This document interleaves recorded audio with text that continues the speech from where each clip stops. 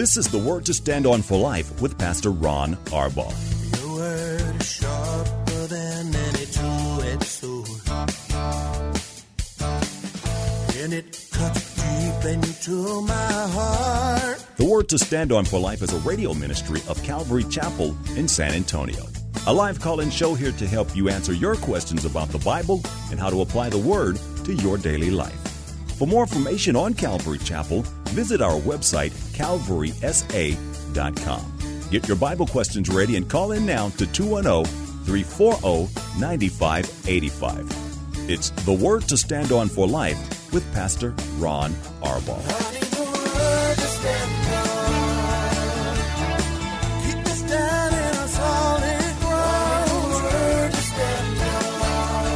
Welcome to the program. It's a brand new week. This is the Monday edition of the Word to Stand On for Life.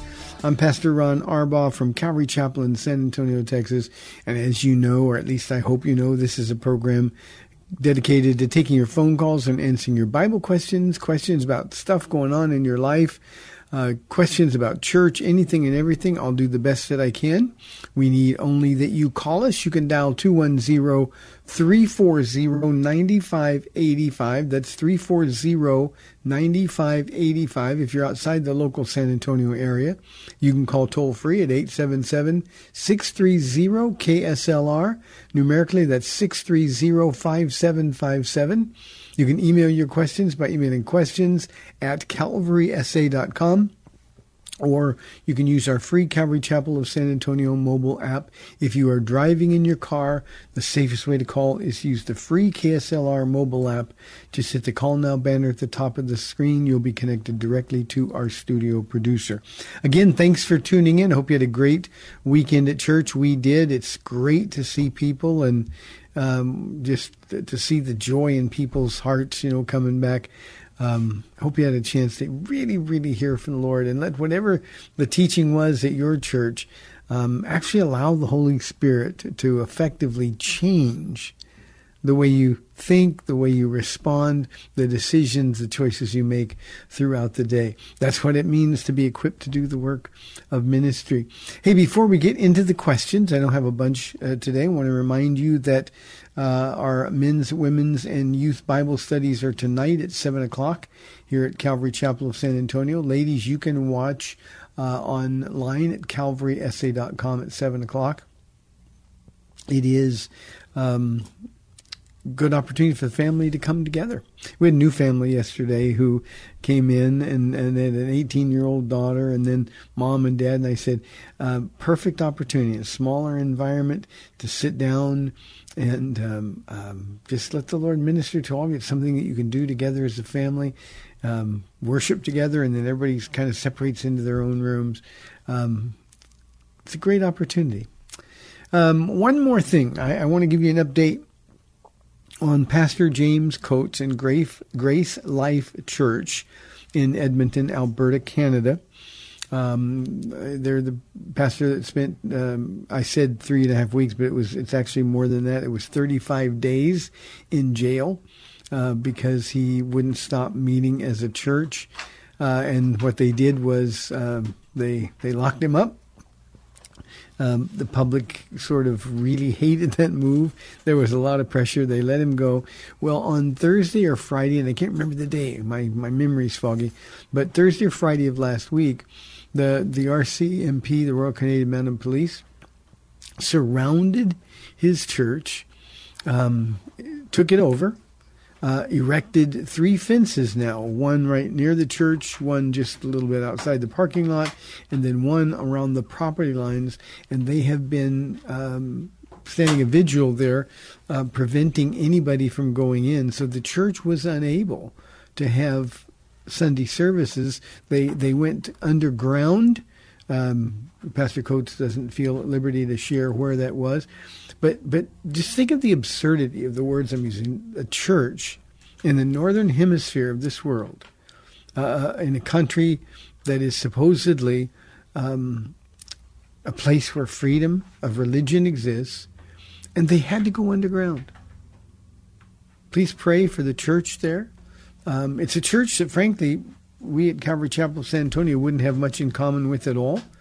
but they're people that love the Lord. They wanted to meet in church. They've been meeting consecutively throughout the pandemic, and they've been completely shut down, and their church property seized from them. Now, I told our church this is 2,100 miles away from us. This isn't in a third world country. This isn't China, or this isn't the old USSR. All of us, we need to be ready, because this is the kind of thing that's going to play out over and over and over again. We need to be ready. Please pray for them. I appreciate it. That's the latest on his situation. Okay, well, let me go to some questions that have been sent in, and we'll await your phone calls. This is our first one. It is anonymous. Pastor Ron, should Christians get the COVID-19 vaccine? Anonymous, I've addressed this a couple of times. People are curious. I think that's an individual choice. Our position, my position personally, is that the vaccine is neither good nor bad. It's not something that you should be forced to do, nor is it something that you should oppose. This is an individual decision that people need to make in the counsel with the Lord. I realize there are some difficulties now manifesting as a result of some of the vaccines. The Johnson & Johnson vaccine primarily has been linked to mysterious blood clots. But I think if you're afraid of getting COVID, you probably should get vaccinated. I don't know. So Paula and I, we've made our decision, and every one of you has the freedom to make whatever decision that you feel the Lord is leading you to make. So that's the best I can do on that. There's just not a Christian position on this at all. Here's a question from our email inbox from Alan. He says, can you give me some insight on Smith Wigglesworth? I've read that he had the gift of healing. Alan, I've never been asked about Smith Wigglesworth before, but I am very familiar with him because when I was a brand new Christian, I did a whole bunch of study on the Azusa Street revival in Los Angeles in 1905. And Smith Wigglesworth was sort of the British counterpart and had heavily influenced the people in Los Angeles. He claimed to have the gift of healing. It wasn't quite the same as it is now, but he was sort of he was born in the middle 19th century. He was sort of a British Benny Hinn. So he didn't have the gift of healing. He was wildly Pentecostal. He did all kinds of crusade events, similar to what you'd see with Catherine Kuhlman later, and then even more currently with men like Benny Hinn. And Alan, it was a sham then, it's a sham now. So he did not have the gift of healing. He just was a showman, and gullible Christians bought it. So just be discerning. Read your Bible. The gift of healing, by the way, is not something that's given to a man. It's always frustrating me to say, well, that man had the gift of healing. No, he didn't.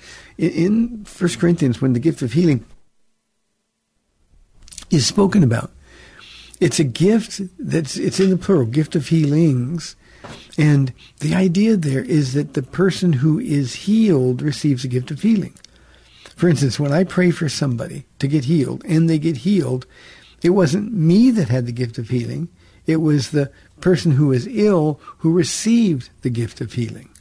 And that's what the gift of healing is about. It's not a spiritual gift. It's not an office. It's not something that humans have the capacity to do at any particular time. We would know, for example, that the Apostle Paul healed people. We know that he raised people from the dead. That was his signature as an apostle. Signs and wonders validated their ministry. But now, after the apostolic age, When God moves and heals somebody, then he just heals somebody. He does it sovereignly. We don't know why one person gets healed and another one doesn't, just in the same way we don't know why James was the first apostle martyred, one of Jesus' inner circle, and then John, his brother, was the apostle who lived the longest and died natural causes. Now, they tried to kill him, but God has different plans, and these are the kind of things that happen. So don't spend a lot of time. If you want a little bit more background on him, there is some good reading. I found some stuff way back when I first got saved, connected to the Azusa Street revival, and it's interesting. And as history, it does play a part in the life of the church, even today in the 21st century. So, Alan, it's just, unless you're just curious about the history, the excesses in his Pentecostal healing meetings were the same as the excesses in those same kinds of meetings today. Thank you for the question. 340-9585. Here is a question from Philip. Hello, Pastor. Good day to you, and I hope all is well with you and Paula. For someone who's currently going through a hard time, struggling, and is hesitant to meet our Jesus, what book of the Bible would you recommend for them to read, if any? Or what is one of your verse-by-verse Bible studies that you would recommend they listen to? Well, Philip, I would certainly recommend, rather than listening to me, that they would read the Bible. Depending on the nature of the hard time. If somebody's going through a difficult time, and it's just their life is sort of crushing them and they're discouraged, Philippians is the best book by far for somebody to read. Imagine Paul sitting in a prison cell, wanting to be out ministering the power of God and the Word of God. And yet, from that prison cell, he talks about joy. The book is just overwhelmingly joy-filled, and I think that's a great one. If someone is struggling in other areas, the book I always recommend is Ephesians. So let him read the book of Ephesians. I always recommend that it's read in 2 sections. Read the first 3 chapters 4 or 5 times. It doesn't take that long. It's not a very long book. But read the first 3 chapters 3, 4, 5, 6 times. And then when you've got it, and by that I mean the Holy Spirit speaking to your heart, then read the last 3 chapters 3, 4, 5 times. And when you do it, I promise you the Holy Spirit will speak to you. And Philip, for anybody who's struggling, going through difficult times now, one of the things you have to do is fight. And the last thing anybody feels like doing when they're going through something difficult is reading the Bible or talking with the Lord. But it's what you have to do. I was so proud of Paula today. I was listening to her ministering to somebody on the telephone, somebody who's going through a difficult time. And her counsel was, read Ephesians. I know you don't feel like it, but read Ephesians.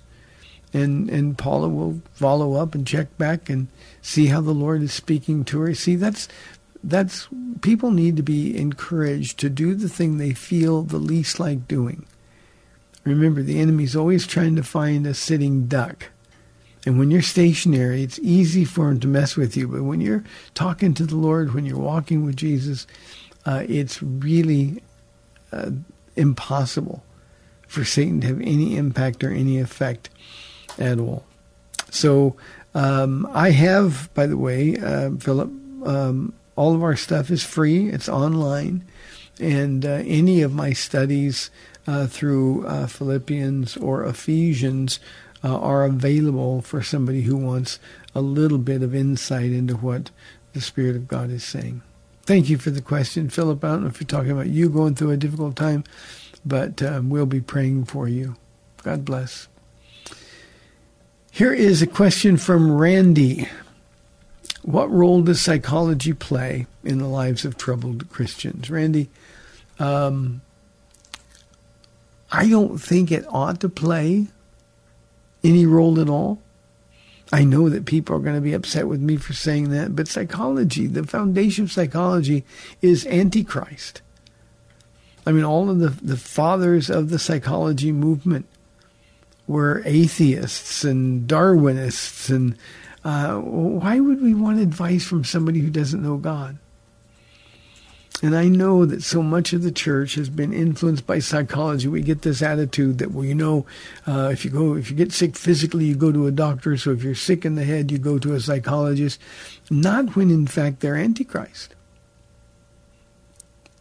Why would we want any counsel at all from somebody who doesn't know God and is going to dismiss any notion that any one of us would follow the leading of God or the Word of God in our lives? It just has never made any sense to me.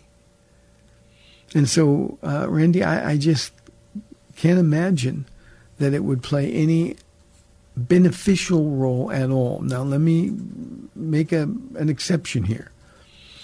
When people are dealing with real mental illnesses, then I think, especially when medication is needed or diagnosis is needed, then I think trained psychologists and or psychiatrists can write prescriptions for medication. I think then they can be helpful. I think people that suffer from mental illnesses, especially Christians, need to be medicated if that's what it takes to keep them in a place where they can honor the Lord. But in general, just the role of psychology. We do a lot of counseling here, Randy, and when we do counseling, I see people all the time who have to be sort of untherapized. I made that word up.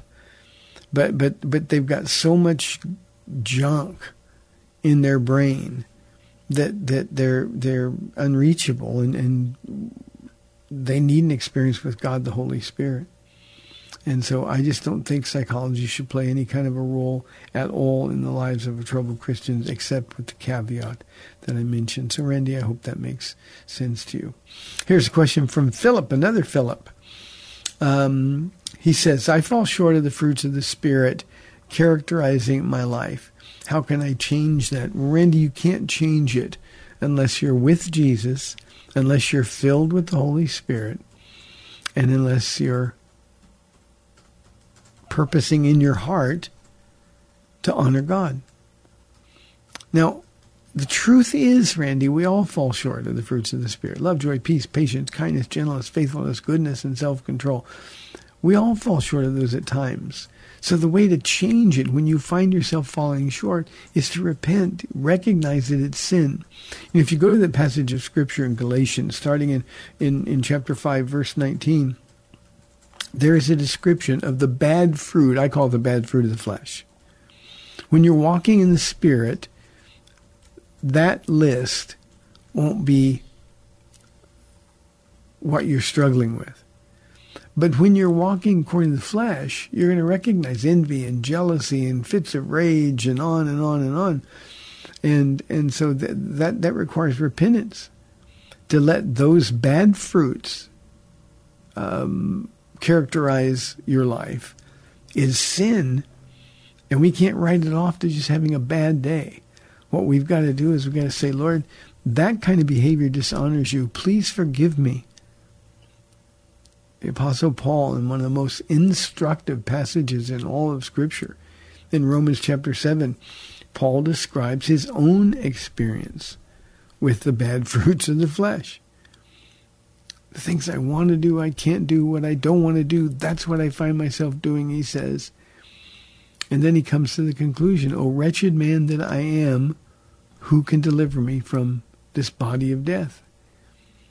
And then in where the whole book of Romans turns, I thank my God through Jesus Christ. He's the one that can deliver us. And then, of course, we move into Romans chapter 8, which is a chapter characterized by life in the Spirit of God.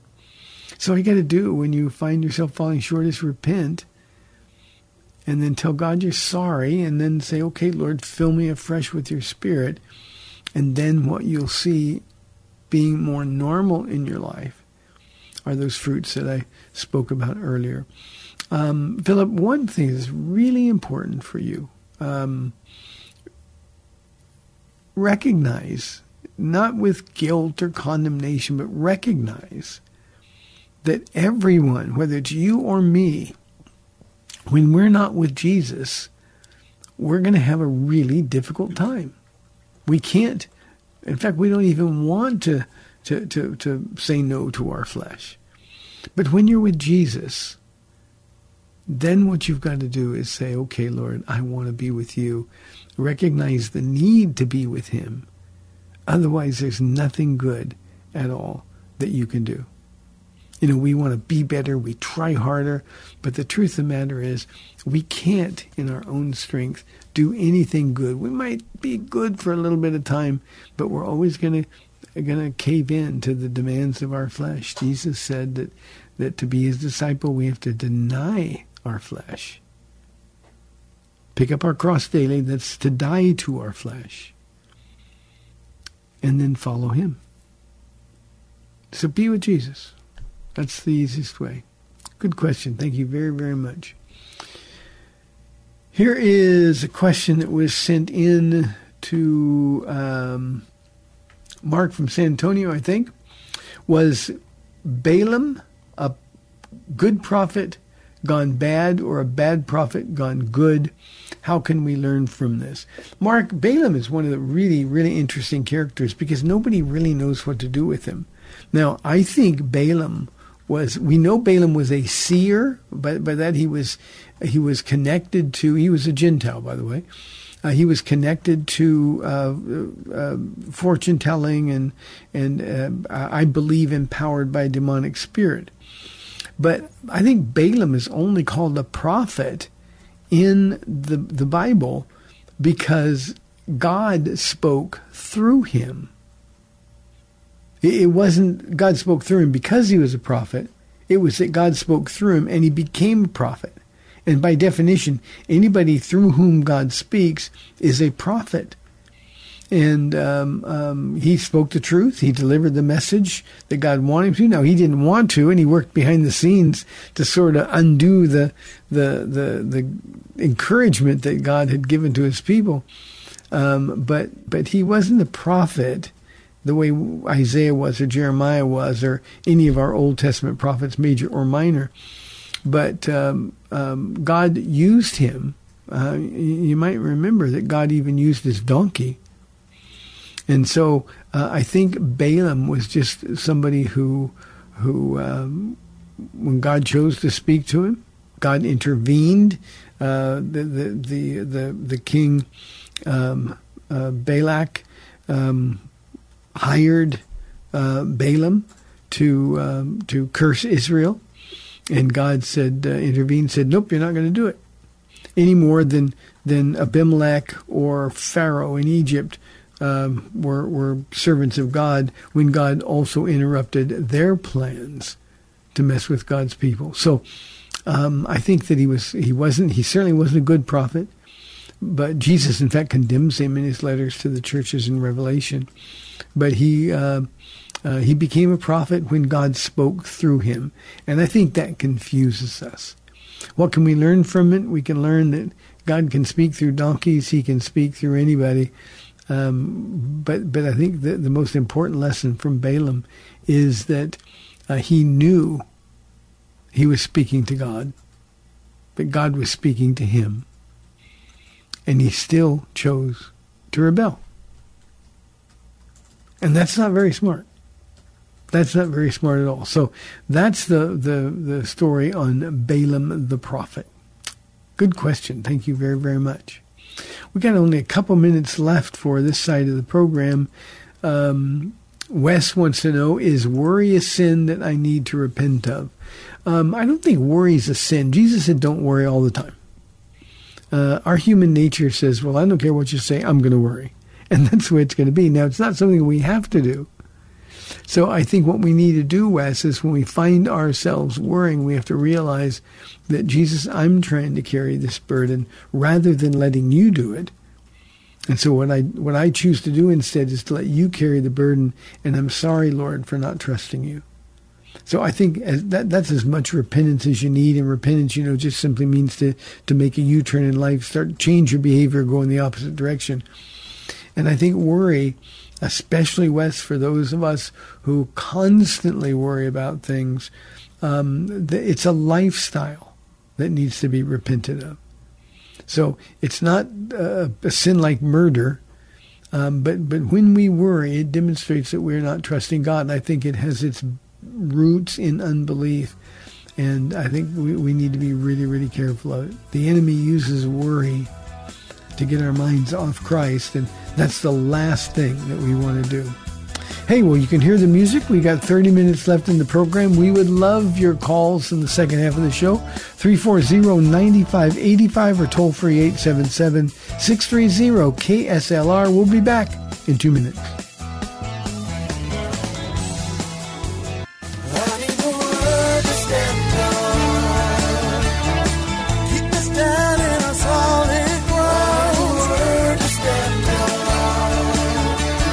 Welcome back to the Word to Stand On for Life. We're taking your calls at 340-9585 or toll free 877-630-KSLR. Now, here's Pastor Ron Arbaugh. Welcome back to the program. Hey, as I'm sure most of you are aware, you're feeling it too. There's an all-time high today in San Antonio for oak pollen, and my voice sounds like it, so I apologize for the rough edges around my voice, but I would appreciate your prayers. This has been a really difficult season for somebody who always has a microphone in his face. Here is an anonymous question. He says, I am serious about being a godly leader in my home, but my wife won't cooperate. She refuses to pray with me or spend time in the Bible together. She does go to church, but that's pretty much it. Anonymous, I'm sorry for the difficulty. I'm thrilled that you are serious about being a godly leader in your home. So here's what you can do. Obviously, you're praying for your wife. Don't get frustrated with her. Pray for her. I know how difficult that is. Let her know that you're serious about being a godly leader in your home. And you're going to be praying for her. And there's going to be a time, and find a consistent time where she can count on it.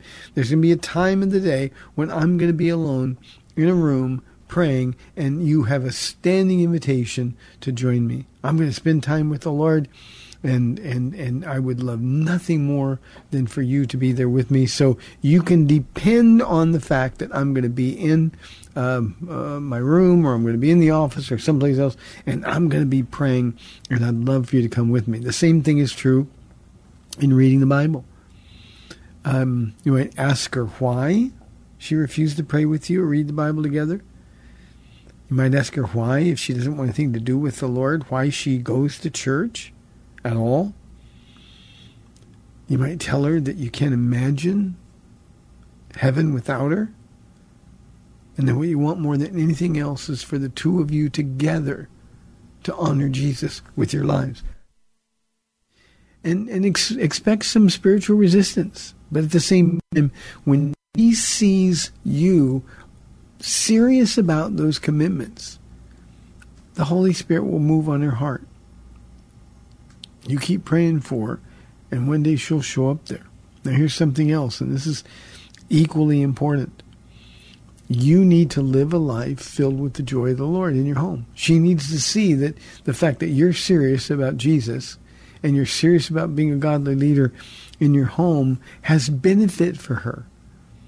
So often we tell our wives, for example, I love you, but they don't feel loved. We tell them that they're beautiful, but they don't feel beautiful. So she's got to see that there's a benefit to her that you are a godly man. And if you're grouchy, or if you're frustrated, or if your mood swing one way and then the other, there's no real benefit. So be filled with the joy of the Lord. You be with Jesus. In his presence is the fullness of joy. And when you do that, she'll recognize that the best thing that's happened to her is you being a godly husband. So remember, she's watching your life. And so often when we're having troubles at home, we'll use that as an excuse to be down or to feel like our joy has been stolen, remember, she now becomes the object of your ministry. And what you want to do is make sure she sees with her own eyes, she sees that there's nothing better that could happen to her than being married to you. So you lead by example. Keep talking to her. Keep praying for her. Keep asking the question. Don't nag, but keep asking the question. And when she sees that there's just something God is doing in you, just something God is doing in you, the Holy Spirit will move on her heart, I promise. Anonymous, sorry you're going through that. I had a wonderful experience yesterday. We've had a couple, David and Linda, who have gone to our church. They've come for a long time. And they announced yesterday, they came up and said, Thursday will be our 50th wedding anniversary. And, you know, these two weren't always in a really good place, but now he's so full of the joy of the Lord, and her heart has always been just so pure and genuine for Jesus. And you can tell they really enjoy being together. And they're bragging, you know, now about their 50th wedding anniversary. Give the Holy Spirit a chance to move, Anonymous. Thank you for the question. Let's go to line one. Our first caller, Matthew from San Antonio. Matthew, thank you for calling. You're on the air. Yes, sir. How you doing, Pastor Ron? I'm doing well, Matthew. Thank you. Yes, sir. It's good to hear your voice, for one.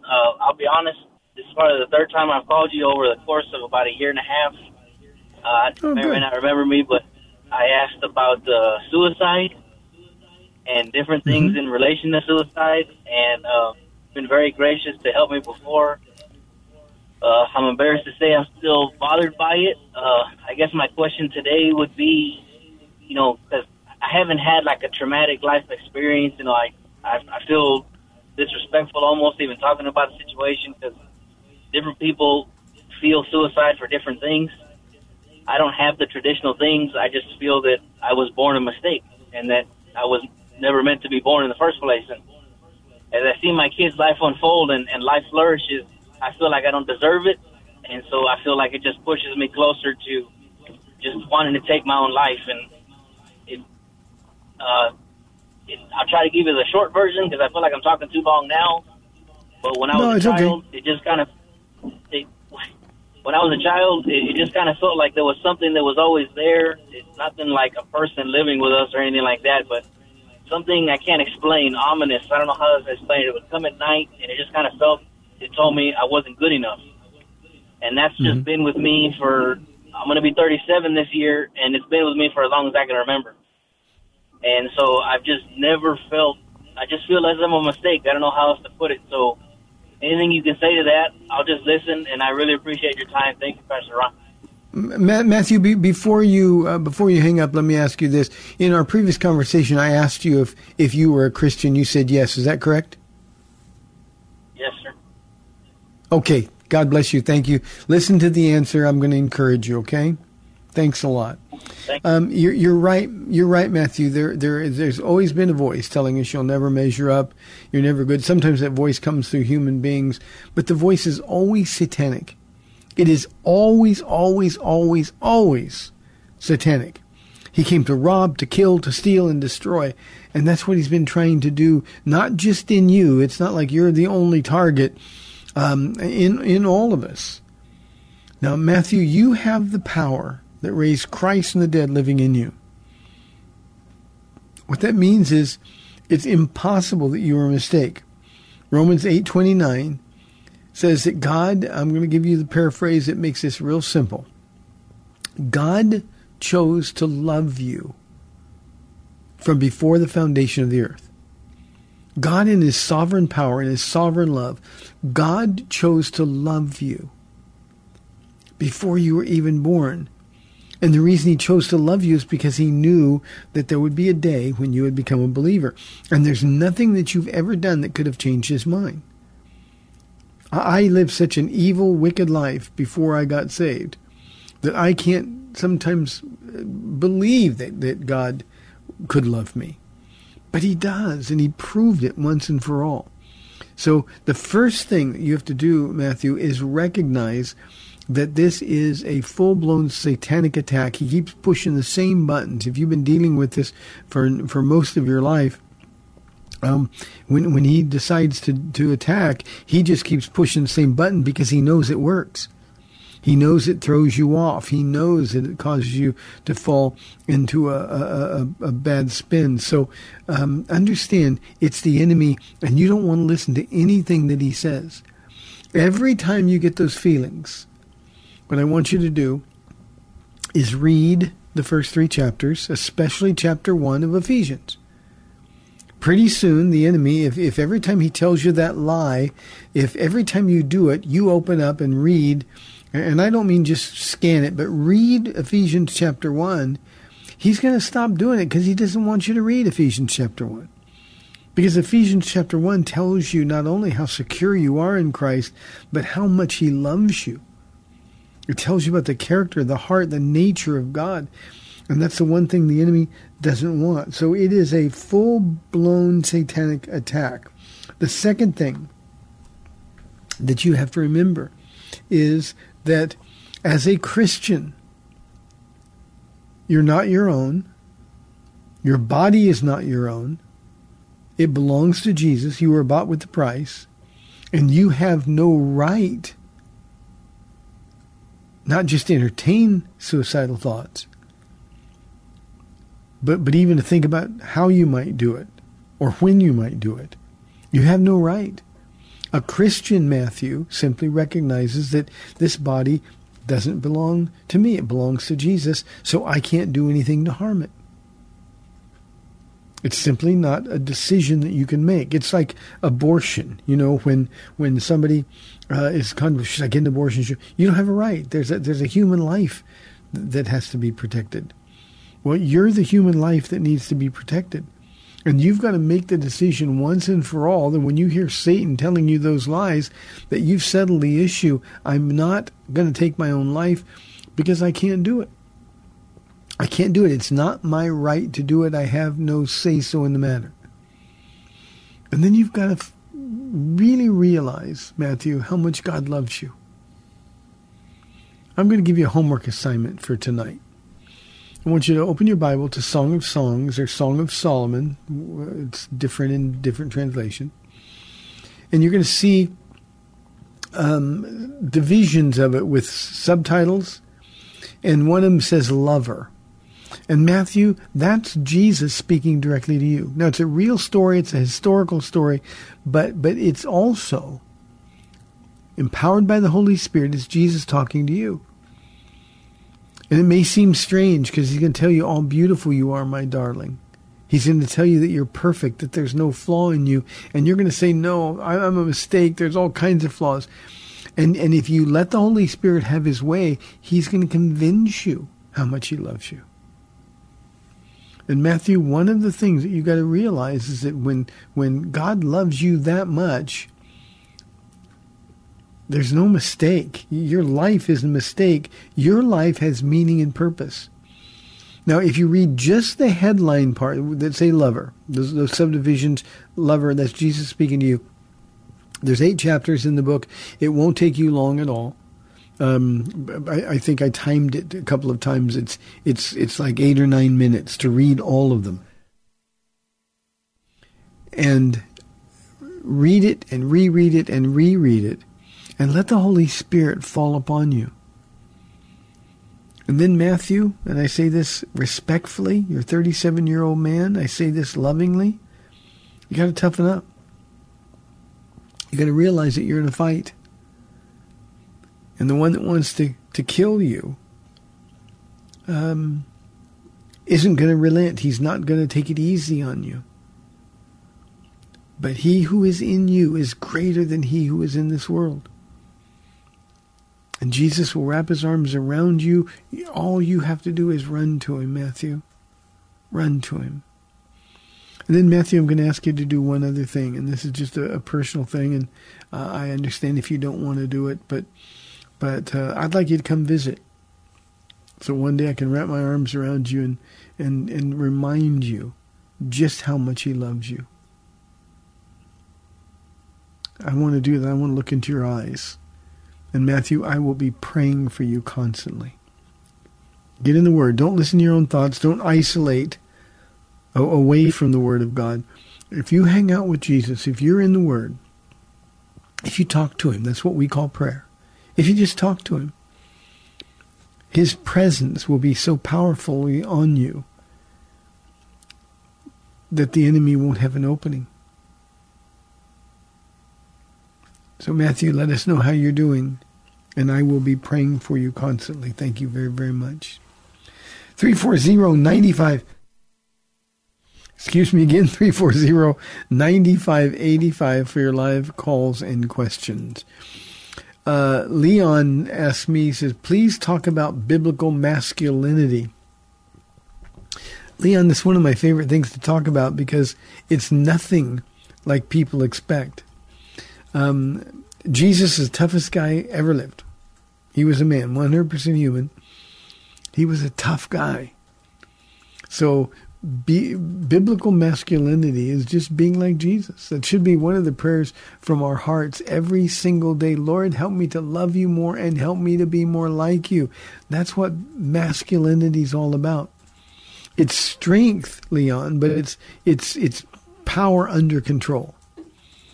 Jesus is described as meek and humble. That's biblical masculinity. Jesus was kind and compassionate. He was slow to anger. Abounding in love. That's biblical masculinity. It's taking the lead in your home. By that I mean you lead your family members to Jesus. As the dad, as the husband, you don't have to have all the answers, but you lead your family to the one who does have all the answers. That's what biblical masculinity is. And any contrary notions, there was a book that was sweeping through the Christian churches, I don't know, 10 years or so ago, called Wild at Heart. I think the guy's name was Etheridge or something that wrote it. And we're born wild, and it's just absolute nonsense. You want to see what a man is like? Look at Jesus. Look at Jesus. And if you do that, believe me, what people will be seeing when they look at you is the man of God. That's what it is, Leon. Thank you very, very much. Let's go to our phone lines. We've got Amir from San Antonio on line 1. Amir, thanks for holding. You're on the air. Yes, Pastor Ron. How are you? I'm doing well. Thank you, Amir. Good. I was just calling in regards to this individual that called Matthew earlier, yes. Just a couple of months ago. I just wanted to give an encouraging word. I believe that that it's going to be a good thing for him to hear this. As he was sharing his testimony, I kind of lived that life as well myself and have some sort of a similar background. But I made it through, and I just wanted to give him an encouragement. The verse that came to my mind, and I hope, Matthew, that you're listening. The book of Jeremiah, 1 verse 5, this is what the Lord says about you. I knew you before I formed you in your mother's womb.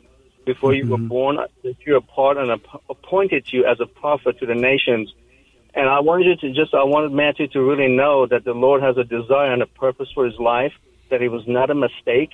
He wasn't just born as a mistake, but God has formed him and knew him and has a purpose for his life. And I really believe that the purpose for his life is to save others who are in the same situation as he is in the future. So I hope he's listening, and I thank you for Pastor Ron for your encouragement as well. My pleasure, Amir. Thank you. I couldn't have said it. I did not say it as well as you did. Matthew, what Amir said is one of the purposes of your life is to minister to others. We serve, according to Paul, writing to the Corinthians, the God of all comfort, who comforts us in all of our troubles so that we may comfort others with the comfort we ourselves have received from God. So, Matthew, the reason I love this program so much is because men like Amir, godly men like Amir, who've gone through what you've gone through, listen to the Spirit of God, give you the correct instruction. And now I know Amir is one who will be praying for you. And this program, that the audience of this program are people that pray ridiculously. So, and in a good way. And so, Matthew, that was God through Amir reaching out to you right now today to let you know that you matter deeply. And an all-powerful, all-knowing God doesn't make mistakes. Amir, God bless you. See, that's why I've been doing this program for 9 years. I would have been off the air a long time ago. It was just me listening to me. Thank you, Amir. God really used you today. Here's a question from Jackie. She says, I recently lost a close relative who I don't believe knew Jesus. I'm struggling a lot with him being in hell. Can you advise? Jackie, these are hard ones. You know, we have to realize that the one thing God will not do, you know, we serve a God that can do anything. But the one thing he won't do, he cannot do, is override the free will of an individual. And this relative is somebody that I'm obviously you share Jesus with. And you did your part. You did your part. And now what you have to rest with is the knowledge that a righteous, just God gave your relative every opportunity to come to know him. And that Jesus loved him so much that he sent you, Jackie, to him to tell him about Jesus. And because he did, whatever his judgment is in this relative is a righteous judgment. And you got to be able to rest comfortably in that. Rather than focusing on him possibly being in hell, being in torment, focus instead on the tears of Jesus, pronouncing, "Depart from me, for I never knew you." Focus on the fact that in order to go to hell, we literally have to step over Jesus' dead body to do so.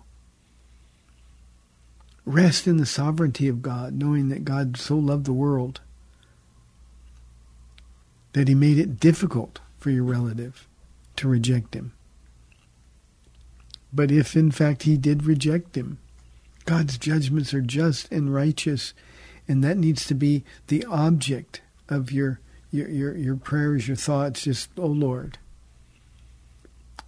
And I hope, Jackie, that you'll get even more motivated to tell other people who aren't saved about Jesus. You see, that's the constructive way. This is a testimony. I just lost a close relative who I don't think they knew Jesus. And when you're witnessing to the next person, relative or not, you can say, I don't want that to happen to you. That's what we do. That's how we respond as believers. But don't let the enemy have an opportunity to cause you to question the goodness of God or the fairness of God or even the love of God. And we get that all the time. How could a loving God send anybody out? God didn't send anybody to hell. He honored the choice that your relative made. In questions like this, Jackie, I always think of the Apostle Paul, who in his farewell to the Romans, he acknowledges two of his relatives who were in Christ before he was. Think about that. They were a relative of Saul of Tarsus as believers, and Saul was infamous for the way he was persecuting Christians. And these relatives would have gone before God repeatedly, over and over and over, praying for their cousin or their uncle or whoever he was to them. Saul of Tarsus, please, oh God, they would cry out, get him, grab his heart, make him stop persecuting the church. And of course, we know that's exactly what happened. And who knows, maybe it was that appointment on the road to Damascus where Jesus was literally answering their specific prayers. So the fact that we rebel against God of our own free will doesn't mitigate at all the love of God, the fairness, or the justice of God. So my counsel to you, Jackie, is to really, really focus on what you know about God for sure. Sorry about your loss, but I hope it motivates you to share Jesus with more. Isaac says this will be our last question of the day. He says, God is sovereign, so how can he blame me for sinning? It's easy, Isaac. He can blame you because you made the choice to sin. I mean, that's pretty straightforward, isn't it? You made the choice to sin, so you get to blame. And it's that simple. You can choose to do right every day, or you can choose to sin every day. And if you've sinned, and obviously you have, well, then God gives you the opportunity to repent of that sin and accept the forgiveness of sin. It's not his fault you make the wrong choices. It's yours. And these kind of questions, Isaac, are dishonest questions. Just so you know, I know, you're looking for an excuse to continue to sin because you want to keep sinning. And you want to sin with impunity. And a sovereign, holy God simply says, nope, not possible. It's not going to happen. So, Isaac, that's the answer to your question. You get the blame because you committed the sins. Hey, thanks for tuning in today. You've been listening to the Word to Stand On for Life. I'm Pastor Ron Arbaugh from Calvary Chapel in San Antonio, Texas. Remember our men's, women's, and youth Bible studies tonight at 7 o'clock. May the Lord bless you and keep you. We'll be praying for you. Thank you, Amir, for calling as well. See you tomorrow at 4 o'clock on AM 630, The Word. Thanks for spending this time with Calvary Chapel's The Word to Stand On for Life with Pastor Ron Arbaugh. The Word to Stand On for Life is on every weekday afternoon at 4, and Pastor Ron invites you to find out more about Calvary Chapel at calvarysa.com. The Word to Stand On for Life was sponsored by Calvary Chapel of San Antonio.